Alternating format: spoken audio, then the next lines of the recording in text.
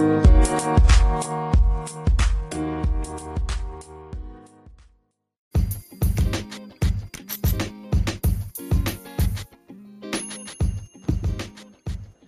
and welcome to the Coast to Coast Combat Hour. I'm your host, Matthew Hawkins, and as always, I'm joined by my co-host, Ed Carbajal. Ed, UFC event, your neck of the woods this past weekend. I know you didn't make it, but turned out to be a decent card. Yeah, I mean, it was early. Otherwise, I would have made it. Had a chance to go in, but I had to go check on my folks and stuff first, so that's priority number one. But yeah, man, I mean, surprisingly, a nice, entertaining card. Lots of finishes, some good submissions. Maybe not some not so good stoppages, but yeah, we can talk about that. But yeah, man, it was definitely an exciting week. Day before that, we had the news about Cyborg, so there's definitely a lot to talk about. Did you have any reaction from the locals out there about being an early event? I mean, other than the stuff that you see on social media and what we've chatted about, was there any kind of feedback from anybody out there that you knew that was going that appreciated it or thought it was really strange and didn't know so much like it? The most reactions I got was, oh yeah, asking if I was going, and then when I let them know how early it was, a lot of them were just like, "What? Why so early?" I mean, like, folks around here know why it was early, but it's definitely. I mean, I don't know if something was going on that ESPN would want to broadcast it that early too. Like, was there anything? I mean, you watch other sports. I don't. Was there anything going on Saturday that would have pulled eyeballs away? The only thing that I heard from the ESPN side, and I saw somebody post about it online, and it really made sense now that I think about how kind of the timeline came together for getting the event in Newark, is that I believe it was an event that was initially scheduled for Russia that was brought to Newark on fairly late notice.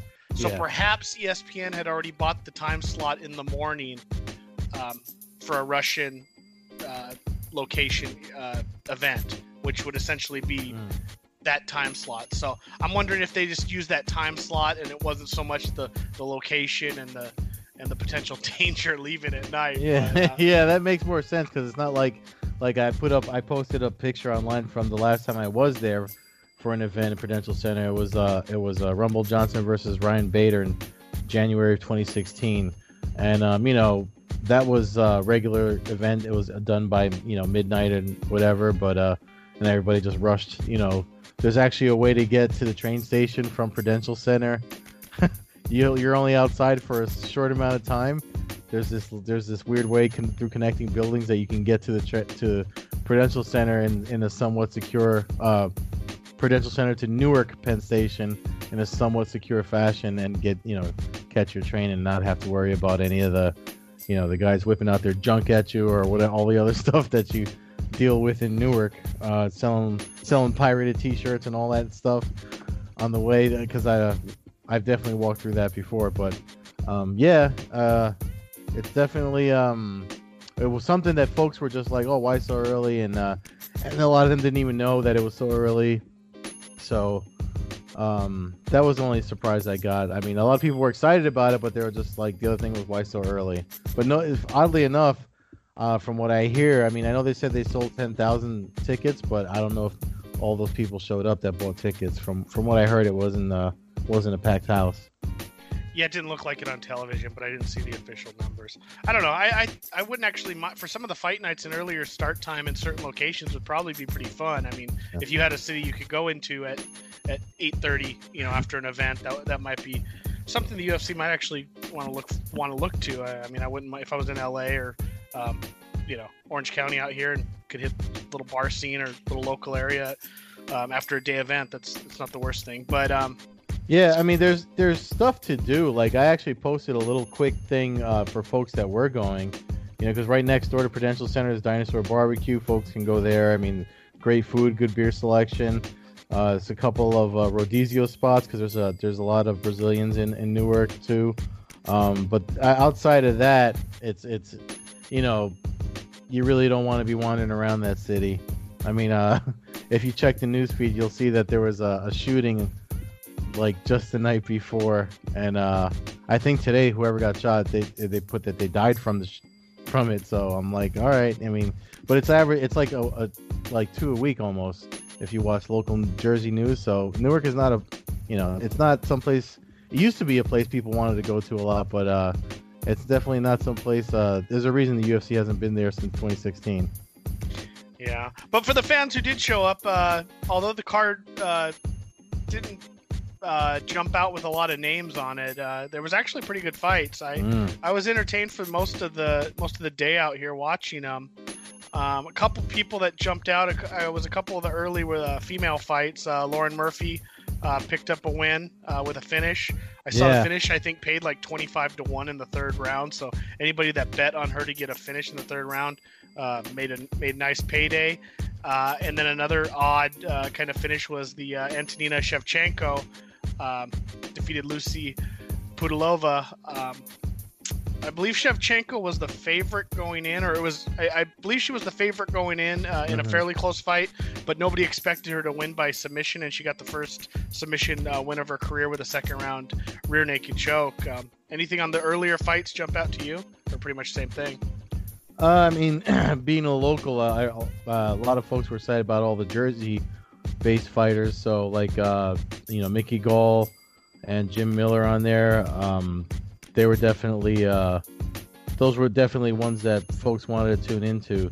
And I think the very first fight, that Miranda Granger was a late notice, and she won by unanimous decision. So there's a lot of interesting, like, fights that went on that folks were interested in for their own, if you're a fan of, I think what she fought in CES, I forget where she fought before, and not that long ago either. So the fact that she came in and won on short notice says a lot about her.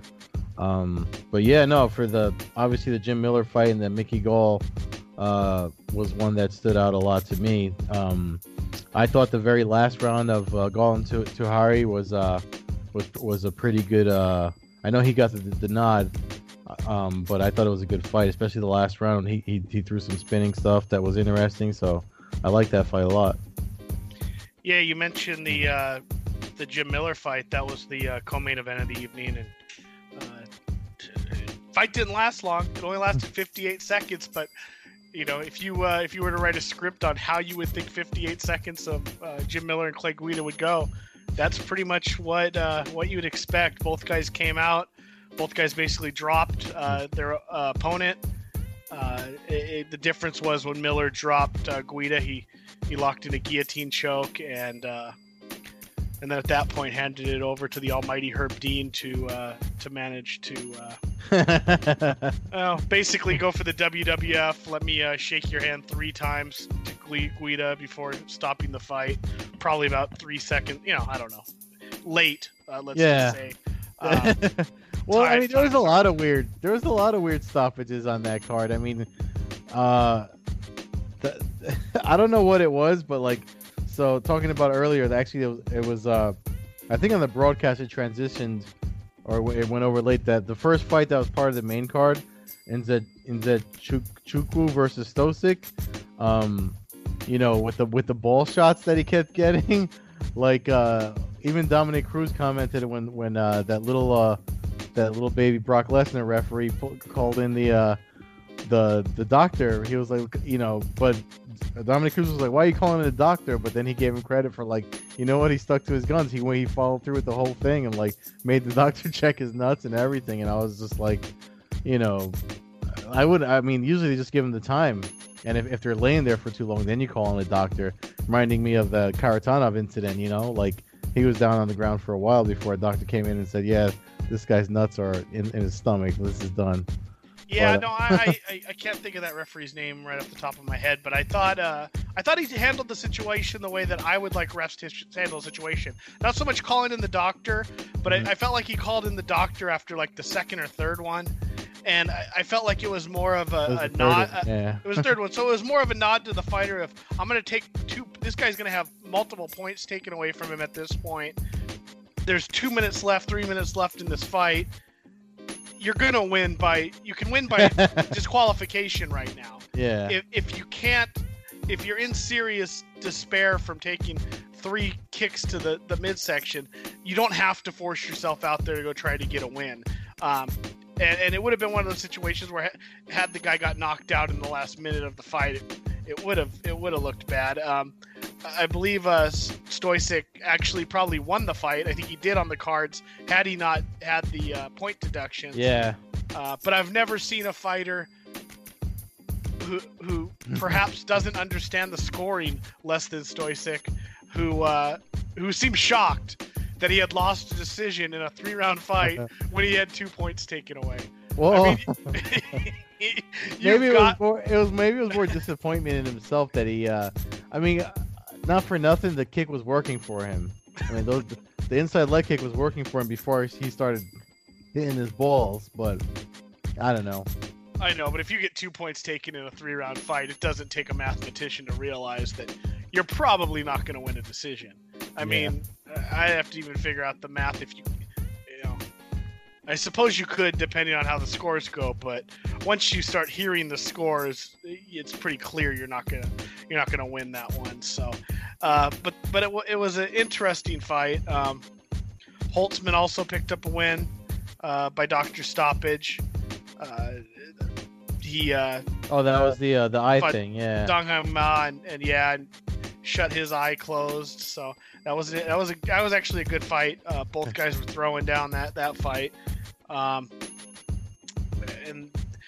basically, up until the main event, we had a lot of action, and Herb Dean had 2 fights where he arguably let the fighter maybe get it was choked too early long. for him.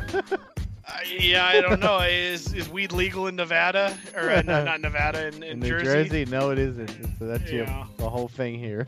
Well, I'm sure he's got some voodoo doctor or something who gives him what he needs. But yeah, I don't know. I give the guy a hard time for early stoppages, late stoppages. I noticed that the internet is starting to catch on to his act. I've been saying it for the year and a half we've had the podcast. I've said it for years before that. Hey, I like Herb Dean, but I can't not say that lately it's been like, come on, dude. I mean, is he starting to train under Yamasaki for refereeing? Like, I don't get it. I don't get it. Well, I've always said it's the inconsistency. That's been my argument. If he let guys get choked unconscious constantly, it'd be like, okay, well, that's Herb Dean. That's basically Mario Yamasaki. But he stops fights when guys are still conscious. He stops fights when guys get hit with one punch, and then he lets guys get beat to all living hell, and then he lets if you shake a guy's hand twice and it doesn't move, I think you can stop the fight. This isn't WWF. I don't think you need that third handshake. Yeah, that was crazy. Yeah. The first one, he was on the wrong side. He had horrible position. I mean, he's got a guy in a chokehold, and he's on the wrong side, so he can't see the visual of the guy's hands. That was Meerschaert. You talking about when Meerschaert was told him he's out?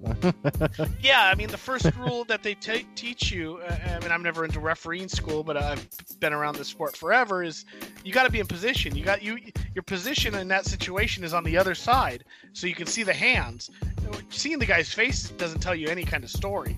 No. You gotta see you see the hands go limp, or you see a tap.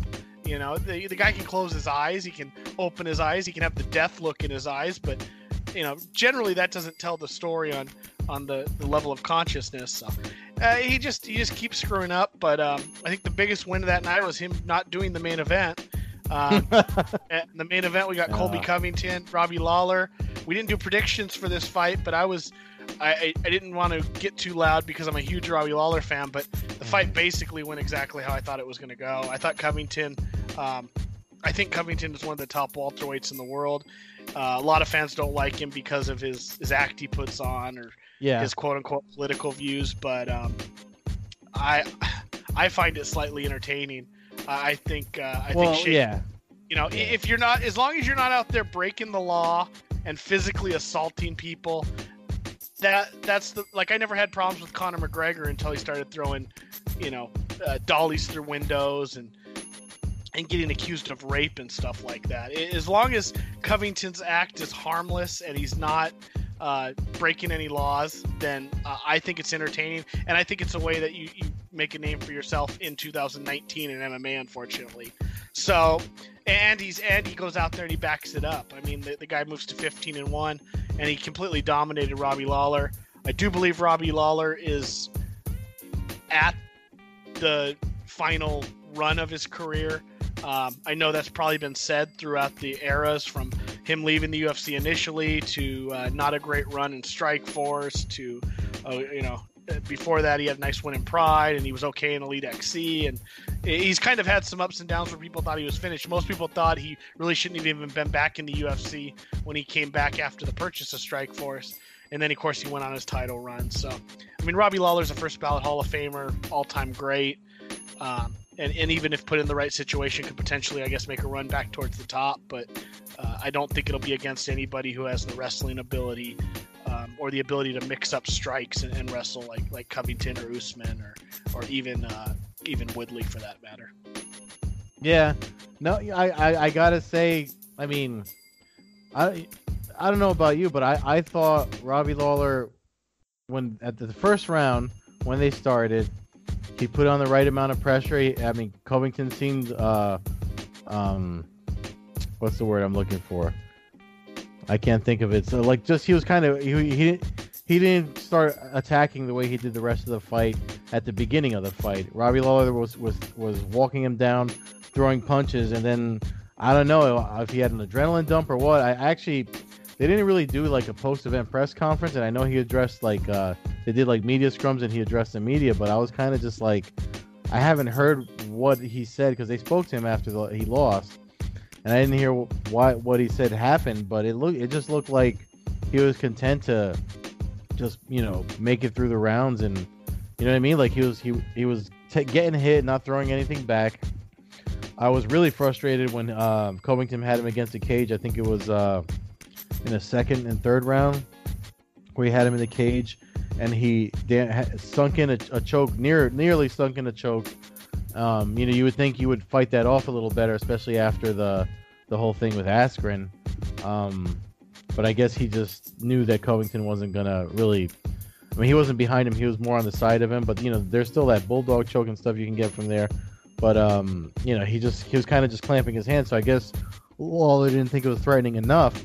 But man, it seemed like if he's at the tail end of his career, I think maybe just if you're kind of just over the sport, maybe it's not because his body's quitting on him, but maybe he just doesn't care anymore, Yeah, I just felt like he came out, like you said, the fight started basically as you explained, with Lawler wasn't, he was throwing some bigger shots and he actually landed a couple. And like you said, Covington was a little bit hesitant, I would say, you didn't really know what Covington's game plan was for about the first 2 minutes of the fight. And then he avoided getting hit big and he finally got that first takedown. And it was like from that moment on, after controlling him throughout the first round, it just seemed like it sucked the life out of Lawler. Mm-hmm. And then he repeated it again the second round, and by that point he kind of wore out Lawler, and it seemed like by the third round, early into the fourth, Lawler was essentially just gun shy about being taken down and held down for 5 minutes, and at that point Covington could get his strikes off, and Lawler really didn't have a way of countering it. Historically, we've seen Robbie Lawler really have a nice counter punch and throw, and I kept waiting for it. Yeah, I kept waiting for him to throw something, but I felt like as that first round ended, even the look on Lawler's face was kind of like, okay, here we, kind of gave out a big gasp of air and was kind of had the look on his face. I think he even kind of gave a look like, well, okay, you just kind of kicked my ass. Yeah, I don't think not caring's the thing. I think maybe just maybe at this point you get to a point in his career where he's kind of like, it's not a fight. He realized early it wasn't a fight he thought he could win, and maybe that's the case. I don't know. And then, like you said, survival at that point. But I think this just shows that with Lawler now, if you're going to put him in a fight, you got to put him in with guys that are just matchup fights for him. Mike Perry. Something I guess. Like that. I mean, I feel like I just think Lawler. I definitely think Lawler could have beat Covington. I lost some money betting on Lawler, but but I'm just like, I thought he could have beat him, and it's just there just didn't seem to be any he didn't smell any blood or have any killer instinct after the first round. So, but like you said though, that's the other thing. A lot of people seem to be paying attention to what Colby Covington says, and not as much as to what he's been doing, which is winning. He's talking trash, sure, and he's saying things that are it's very forced trash talk. It's pretty bad. I mean, that's why I don't get offended, because it looks like he's trying too hard for that. But as far as his wins go, man, I mean, he's winning. There's one place where the trash talk doesn't matter. It's what your skill set, and he seems to have the skill set to be ranked exactly where he is. He obviously he wants Kamaru Usman next. I don't know when or if that fight's gonna happen. It looks like they both want it to happen. I wouldn't mind seeing it obviously added to the MSG card for November 2nd or 4th or whatever they announced the date, because I know Johnny Walker and Corey Anderson just got announced for Madison Square Garden, but that wouldn't. I mean, they like to stack that card normally. Last time wasn't so stacked, but normally that card they like to stack it, and that would definitely be one that would they'd have all the media and social media stuff to help build up hype for that card. Yeah, it's November 2nd. Fight makes sense. I don't know if it's a big enough fight to carry the card. I think you would probably need an additional really loaded co-main event, but Covington's or that could be the co-main event. Or that could be the co-main event. I mean, there's got to be another fight of that equal value to go with it. It'd have to be McGregor versus somebody like. Correct. Yeah. If you had McGregor and Aldo say something like that. Yeah, which is rumored to be one of the things in talks, but that would work. But it seems like that would be the location for me to have the fight if I was the UFC. You got Colby obviously with his pro-Trump act or personality, well, whatever it is. Obviously in New York, where Trump and his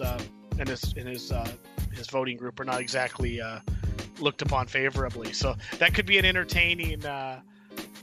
I don't see that as like a violent kind of crowd like we might see with McGregor and Nurmagomedov. No, New York's weird, yeah. but it would be one where it seems like you would get some good back and forth in the crowd as far as chants or cheers. So that could I think it would be pretty much in New York, especially be anti-Covington, but I don't think it'd be something where Covington would be fearing for his life out there. So no, it's just I think the security and all that stuff would probably make for a bad time. And then if I don't know if you saw, I wrote the article for MMA News where Covington said he preferred between Vegas and the Garden. He prefers the Garden to make it easier for the Trump family to get there, so that Donald Trump can go front row and watch him. But I don't think that would make for a good time for everyone else, because then there would be added security and protesters. You were here. You were here. They were protesting when you were here. So yeah, I was surprised that Trump kids were actually sitting cage side. I don't think they would do that with Donald Trump. I think there would be a box. No, I don't think so either. Yeah. And I was surprised that there wasn't some kind of box even for the others, because as you know, MMA fans can be, no matter what your beliefs are, you don't throw a bottle of beer at somebody's head. And I'm surprised that there wasn't something that the people in New Jersey, I'm surprised that there wasn't some clown in that crowd that threw a drink or nachos or something at him. Because at a UFC event, it's pretty wide open. I'm surprised. I would have felt, if I was one of the Trump kids, I would have felt a little nervous sitting there with my back to. Well, I mean, obviously they gave him the red carpet. I mean, they probably came in the same way the fighters came. You know what I mean? Like, they had backstage access. If you saw the video that I put in that article, that's from that's obviously backstage. So they probably were able to come and go as freely as the. Oh yeah, no, I know, but there's people who paid for seats, and I mean, obviously, the wacko that would throw stuff at him is probably not going to a UFC event. I mean, obviously, 95% of the general public is civilized, and even if you disagree with somebody, they're not looking to physically harm someone. Yeah. Which is why the United States is at least a fairly safe and well thought out country. But so that's that. With that, before we get on to this weekend, there was some other big news. We had Carl Reed on last week, so we weren't able to do a recap of UFC 240. But coming out of that event, Chris Cyborg did pick up a unanimous decision, pretty dominant win over Felicia Spencer, finishing out her contract with the UFC. We had talked about her options and what we thought would happen. Of all the options, I didn't necessarily see Dana White coming out and basically telling her to go jump in the lake and hit the road. But that's essentially what has happened. So Cyborg's a free agent, and I think, if you look into it, and obviously neither of us are insiders to the point where we have extreme connections on the inside, but just looking at the news stories and the interviews and what she's or her team is saying, I should say, through her Twitter account, it seems to me that Bellator is really where it's going to go. I don't see any other options really at this point. That happened on Friday before the Newark event, right? Thursday, Friday, right in that neighborhood. Yeah. So almost immediately after, I saw MMA Junkie said that Coker was already sending her the offer. And like you said, some of the comments she made about fuller divisions, more options for fights, and more frequent fights. The only place that seems to have that for her is Bellator. I know. Was it yesterday? I think it was yesterday. Kayla Harrison's been saying her name a lot and wants her. But the thing is, that's the thing about the season format. Like you have to wait till next season because the current season is going on. So even if Cyborg was on board with that, she'd have to wait till 2020, which she's adamant about being active.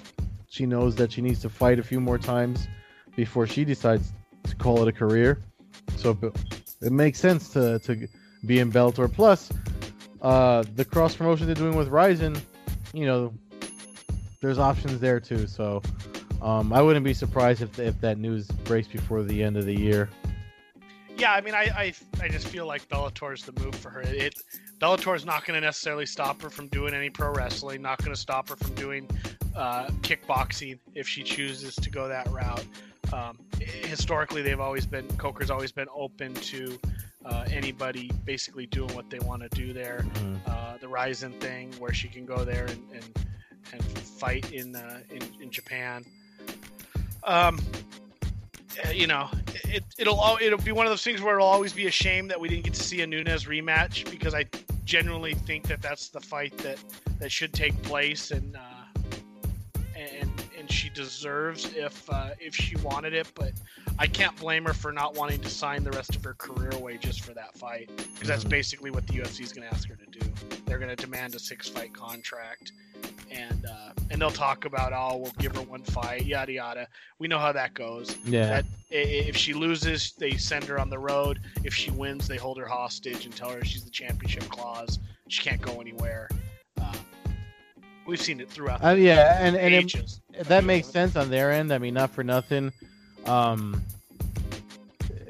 than play the negotiating and matching game, I think it was good that Dana White just let her go like that, because it saves her time on measuring all the suitors. And the other thing too is that it's just he's getting ahead of everything. Obviously, with all the stuff that's coming out, they're bringing up the old news and all that stuff. So, I mean, in that sense, and I'm not defending anything he said, by the way, before people start saying, I'm riding. People should know that listening to this podcast, I don't really ride the UFC's dick like that. But you know what I mean? Like they got ahead of it, so it's almost mutually beneficial for both of them. They're out of that business of where they have to keep defending themselves and everything that happened in the past with comments that were made, and for the fans, now we get to see where she goes and see her fight more people, and if they did a 1-fight contract and it was a rematch, what were they going to do if she wins? What if she won the title and said, now I want to be out. Then you have to do another interim thing, and they're not going to do a tournament. You know what I mean? So. Yeah, well, they have a clause where her contract extends. So they she'd be contracted with probably the same pay, which in her mind probably wouldn't work for her because at that point she'd be the champion. We saw it with Randy Couture. We've seen it with a few other guys where it never ends well. So that makes sense from a business standpoint. I got to start asking myself though, at what point ESPN is going to step in and start to wonder what the hell's going on. ESPN prepays for all the pay-per-views, so the UFC's gets their money whether they sell one pay-per-view buy or 5.5 million. And since ESPN's paid for them, some of their biggest, we've seen no Conor McGregor, which is not good for ESPN. They lost Brock Lesnar. They lost Brock Lesnar. Yeah. Cyborg was a draw. When you went to watch Cyborg fight, the crowd was into it. They were electric when she came out. She had her fans, she had her detractors, but people paid to watch her fight. She got good pay-per-view numbers in this era of not so good pay-per-view numbers. So I gotta wonder where ESPN's going to be, thinking about this, because you got, obviously UFC 241 will probably do a lot of buys. Right now, that's a great card, but again, that's still got 10 days to go, and I'm going to it, which means we're bound to lose at least 2.5 more fights on the card. And then after that, you got the Poirier Khabib fight, which is an outstanding fight, but when it's a 12 o'clock pay-per-view out of Russia, I mean, let's be honest, if it does more than 100,000 pay-per-view buys, I'll drink a beer out of my shoe. I just don't think that's going to happen. That's nasty. Well, I won't have to do it because they're not going to sell 100,000 pay-per-view buys. But like I said, at what point does ESPN step in and go, Jesus, here's another $1 million. Let's get some of these, or there's another $10 million. They're invested what? 600 million or some crazy amount of money. Seems like at some point they're going to go, hey, where's our guys? I mean, we're on the brink of Cormier retiring. Yeah. We haven't seen any Nick Diaz in years. Yeah. We're supposedly getting Nate Diaz back, but again, there's still 10 days, so who knows what happens. Romero's getting old. I mean, not that he's a huge pay-per-view buy, but he's headlined events. Rockholt's still trying to wake up from his last fight.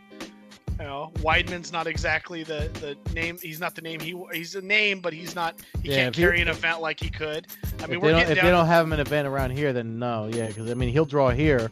He'll draw if he fights in Atlantic City or Long Island at Nassau Coliseum or where he's from or here in the Garden. But I mean, Anderson Silva can't headline an event. I mean, they can headline fight nights. That doesn't count. I'm talking about the money making pay-per-views. I mean, we're getting down. It's getting down there where I mean, we're essentially going to lose the women's 145-pound division. Cejudo owns the belt in 2 divisions and he's out for till his shoulder gets better. 145 is great. You still have Holloway, and he's obviously down. But at some point, Holloway's going to have to take some time off. I mean, after one of these fights, he's going to have to take a year off or something. He can't continue to take the trauma that he generally takes in his fights. Yeah, that's for sure. So it's an interesting state for the UFC right now. I don't. I mean, a lot of great fights. But I guess it doesn't matter to me. I'm not ESPN, but I'd be definitely looking at the numbers, going, we need to figure out a game plan here. I don't know. I don't know if they think or how they're going to use the money from. So, just before we started recording tonight, August 6th, Tuesday night, Deadline reported that Disney's going to merge. So Hulu, ESPN Plus, and Disney Plus. You can get all 3 for $12.99 a month or $13.99 a month. So I don't know if that somehow is going to save or bring in new money for them. I mean, Avengers got them all their money this year. You know what I mean? So because it's all owned by Disney. So I don't know if that's part of the game plan that they're looking ahead and saying like this will bring in new viewers, and those people will possibly, because obviously they'll cross promote their own ads for stuff on one of the three networks, and maybe they're hoping to get new buys, new fans for the UFC out of that. But I don't know, man. I mean, you know how I feel about ESPN Plus. Not for nothing, that's how they'll get me to sign up for it. I'll sign up for the one price for those three, but still, it's just like I'm still not going to buy a pay-per-view. I'm already buying the service. You know what I mean? Yeah. No, I mean, it's an interesting thing.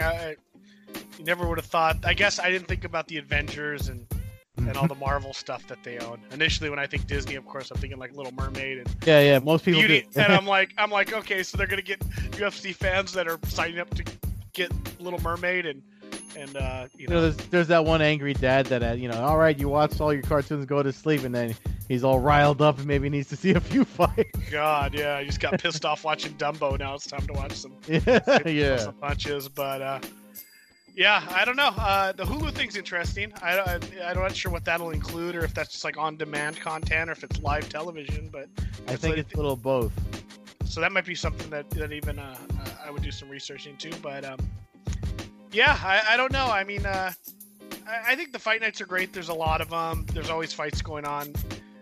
But I don't know. You get greedy when I like having a lot of fights, but I wonder how much fun it would be again if we had these fight cards that were just loaded for pay-per-views. And I don't know. Yeah. Maybe it's just getting older and you don't have everybody around drinking beers and watching fights like you did in your 20s, but which could be very well be that maybe that's still going on, but definitely not so much in my neck of the woods. So, but anyways, that brings us to this weekend.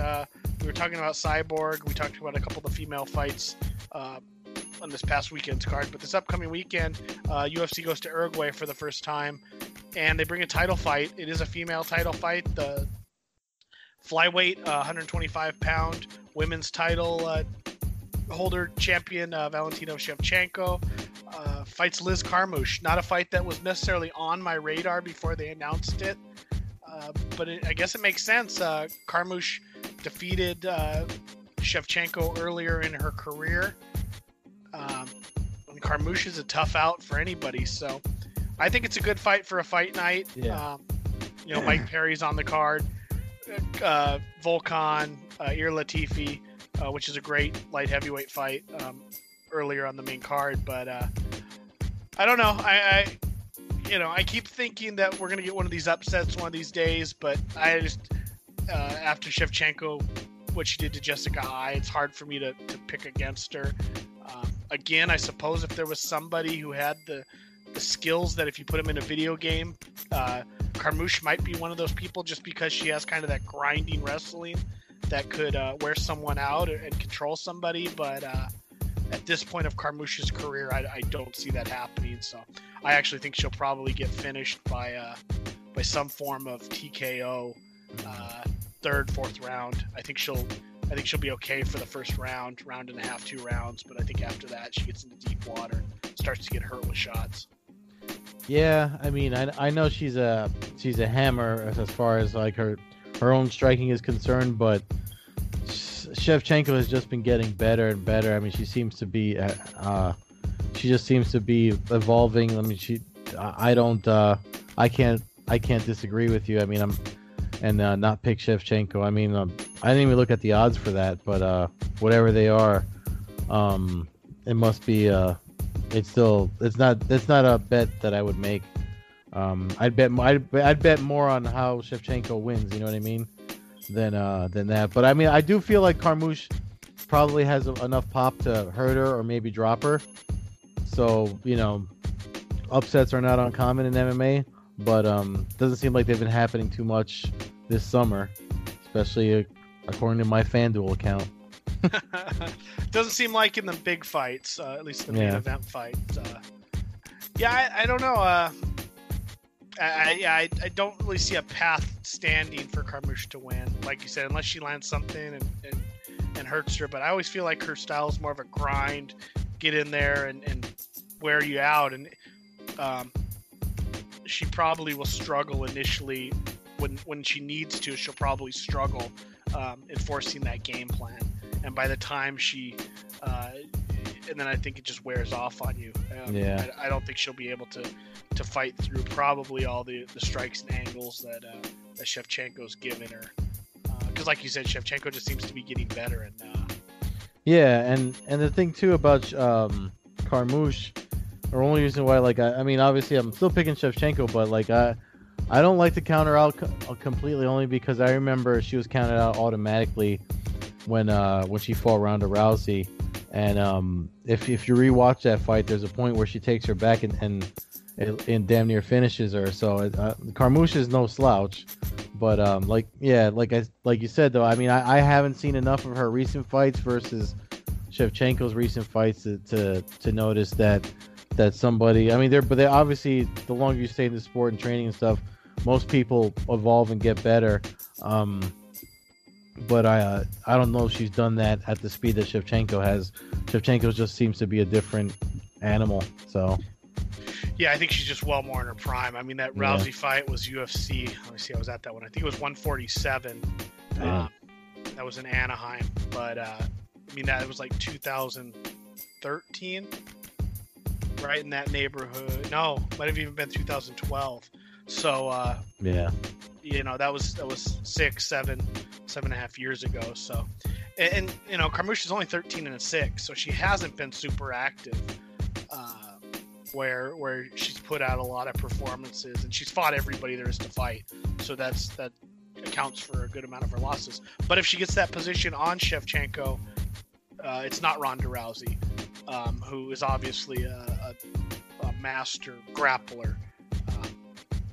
Not the MMA fighter that Shevchenko is in my world, but definitely someone you would favor in a straight grappling match. So if she gets behind her and gets the body triangle in and gets the arm around her, I mean, she's got the strength to do some stress on that jaw too. So I don't know. I hope it's a good fight. Like I said, I always enjoy an upset and a title change because it always shakes the division up. Right now, Shevchenko, although the division is fresh and fairly new, seems to have it pretty much on lockdown. That's the kind of the headlining bout of the weekend. Friday night, Invicta's got a show. Their featherweight titles on the line. They're trying to regroup after Cyborg and then Megan Anderson left. And then probably something that a lot of fans will jump on Saturday at 6 o'clock. The UFC 6 o'clock Pacific. The UFC main card starts at 5 Pacific, so they do overlap a bit. But Bare Knuckle Fighting Championship is putting their event live and free on the Fight app and on BKFC's YouTube channel. So previously a $34.95 pay-per-view, I believe, or $39.99 pay-per-view for their first half dozen events. This one will be free. So I don't know if this is something that I know they picked up a nice sponsor for them. So I don't know if this is something that will be standard going forward. But if you're a fan of the bare knuckle stuff, or if you're just looking to check it out really for the first time, this is your weekend to do it. Or if you're broken, you got to stay home because you lost all your money on Robbie Lawler, like Eddie Carbajal did.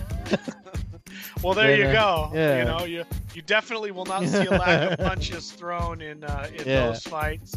There will be plenty of blood, and there won't be a referee to ruin any of the bouts. So that's no Herb Dean in Bare Knuckle FC. Might get some Mergliata, but no Herb Dean. So that's pretty much it for this week's show.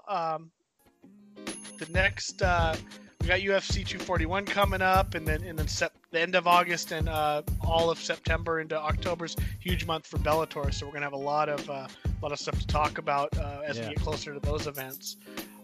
Fans can catch us at Combat Hour on Twitter, Coast to Coast Combat Hour on Instagram, myself at MMA Hawk 21 on Twitter and Instagram, at Carbazol for Ed on Twitter, and at Carbeerzol for Ed on Instagram.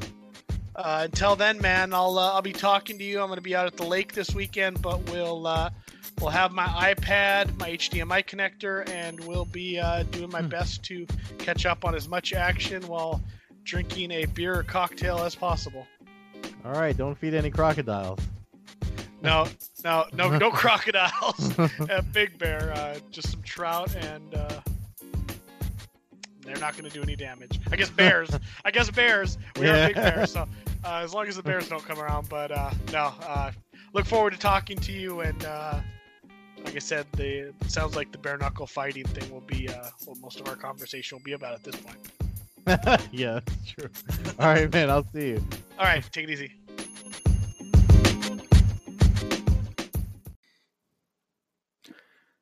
Hey guys, Ed here, East Coast side of the Coast to Coast Combat Hour podcast. If you like what we're doing, make sure you subscribe on YouTube and anywhere you listen to podcasts. Also, if you'd like to help us out and donate, the support links are in any of the podcast descriptions, and the links are also provided on our YouTube channel, The Blogboard Jungle. Thanks again for listening, and if you give us some support, we'll give you a shout out on the podcast, maybe bring you on for a UFC pay-per-view breakdown or two. Thanks again.